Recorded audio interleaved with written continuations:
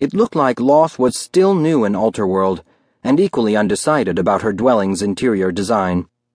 Wonder if she was trying her hand at it, or had she simply failed to rise to the task?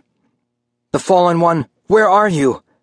He'd better hurry up, really, while the drow goddess was still weak, and his own priest still lucid and relatively in one piece. I had no desire whatsoever to star in a horror movie featuring the human customer of an 8-legged inquisition. I didn't think he'd heard me, though. Most priest skills were blocked in Loth's lair. Don't get me wrong, please. I didn't lose faith, activating appeal to gods time after time, secretly hoping for one-way communications. In doing so, I reminded myself of a field radio operator in one of those old war movies, when he keeps repeating into an ancient transmitter, "Hello, hello, do you read me? Send in reinforcements, over and out."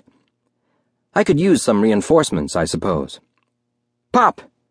As if in answer to my prayers, the acoustic wave of opening portals hurt my ears. Ah, there he is. What's that for a cross between an ostrich and a spread eagle? Why are you burying your head in the concrete floor? Or is it granite? Ah, whatever.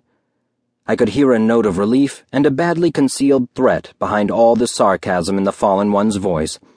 I strained my unyielding muscles like a rusty robot, turning my neck until it crunched. Only now could I finally take my eyes from the chaotically mutating voice of Loth's floor tiles and struggle to focus on the Fallen One, complete with Macaria.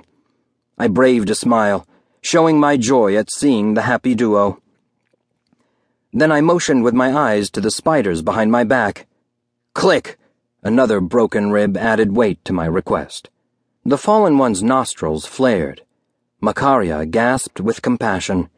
With a sweep of her hand, she sent the arachnids flying through the air, ramming them into a nearby wall and flattening them into green blobs. Christ almighty!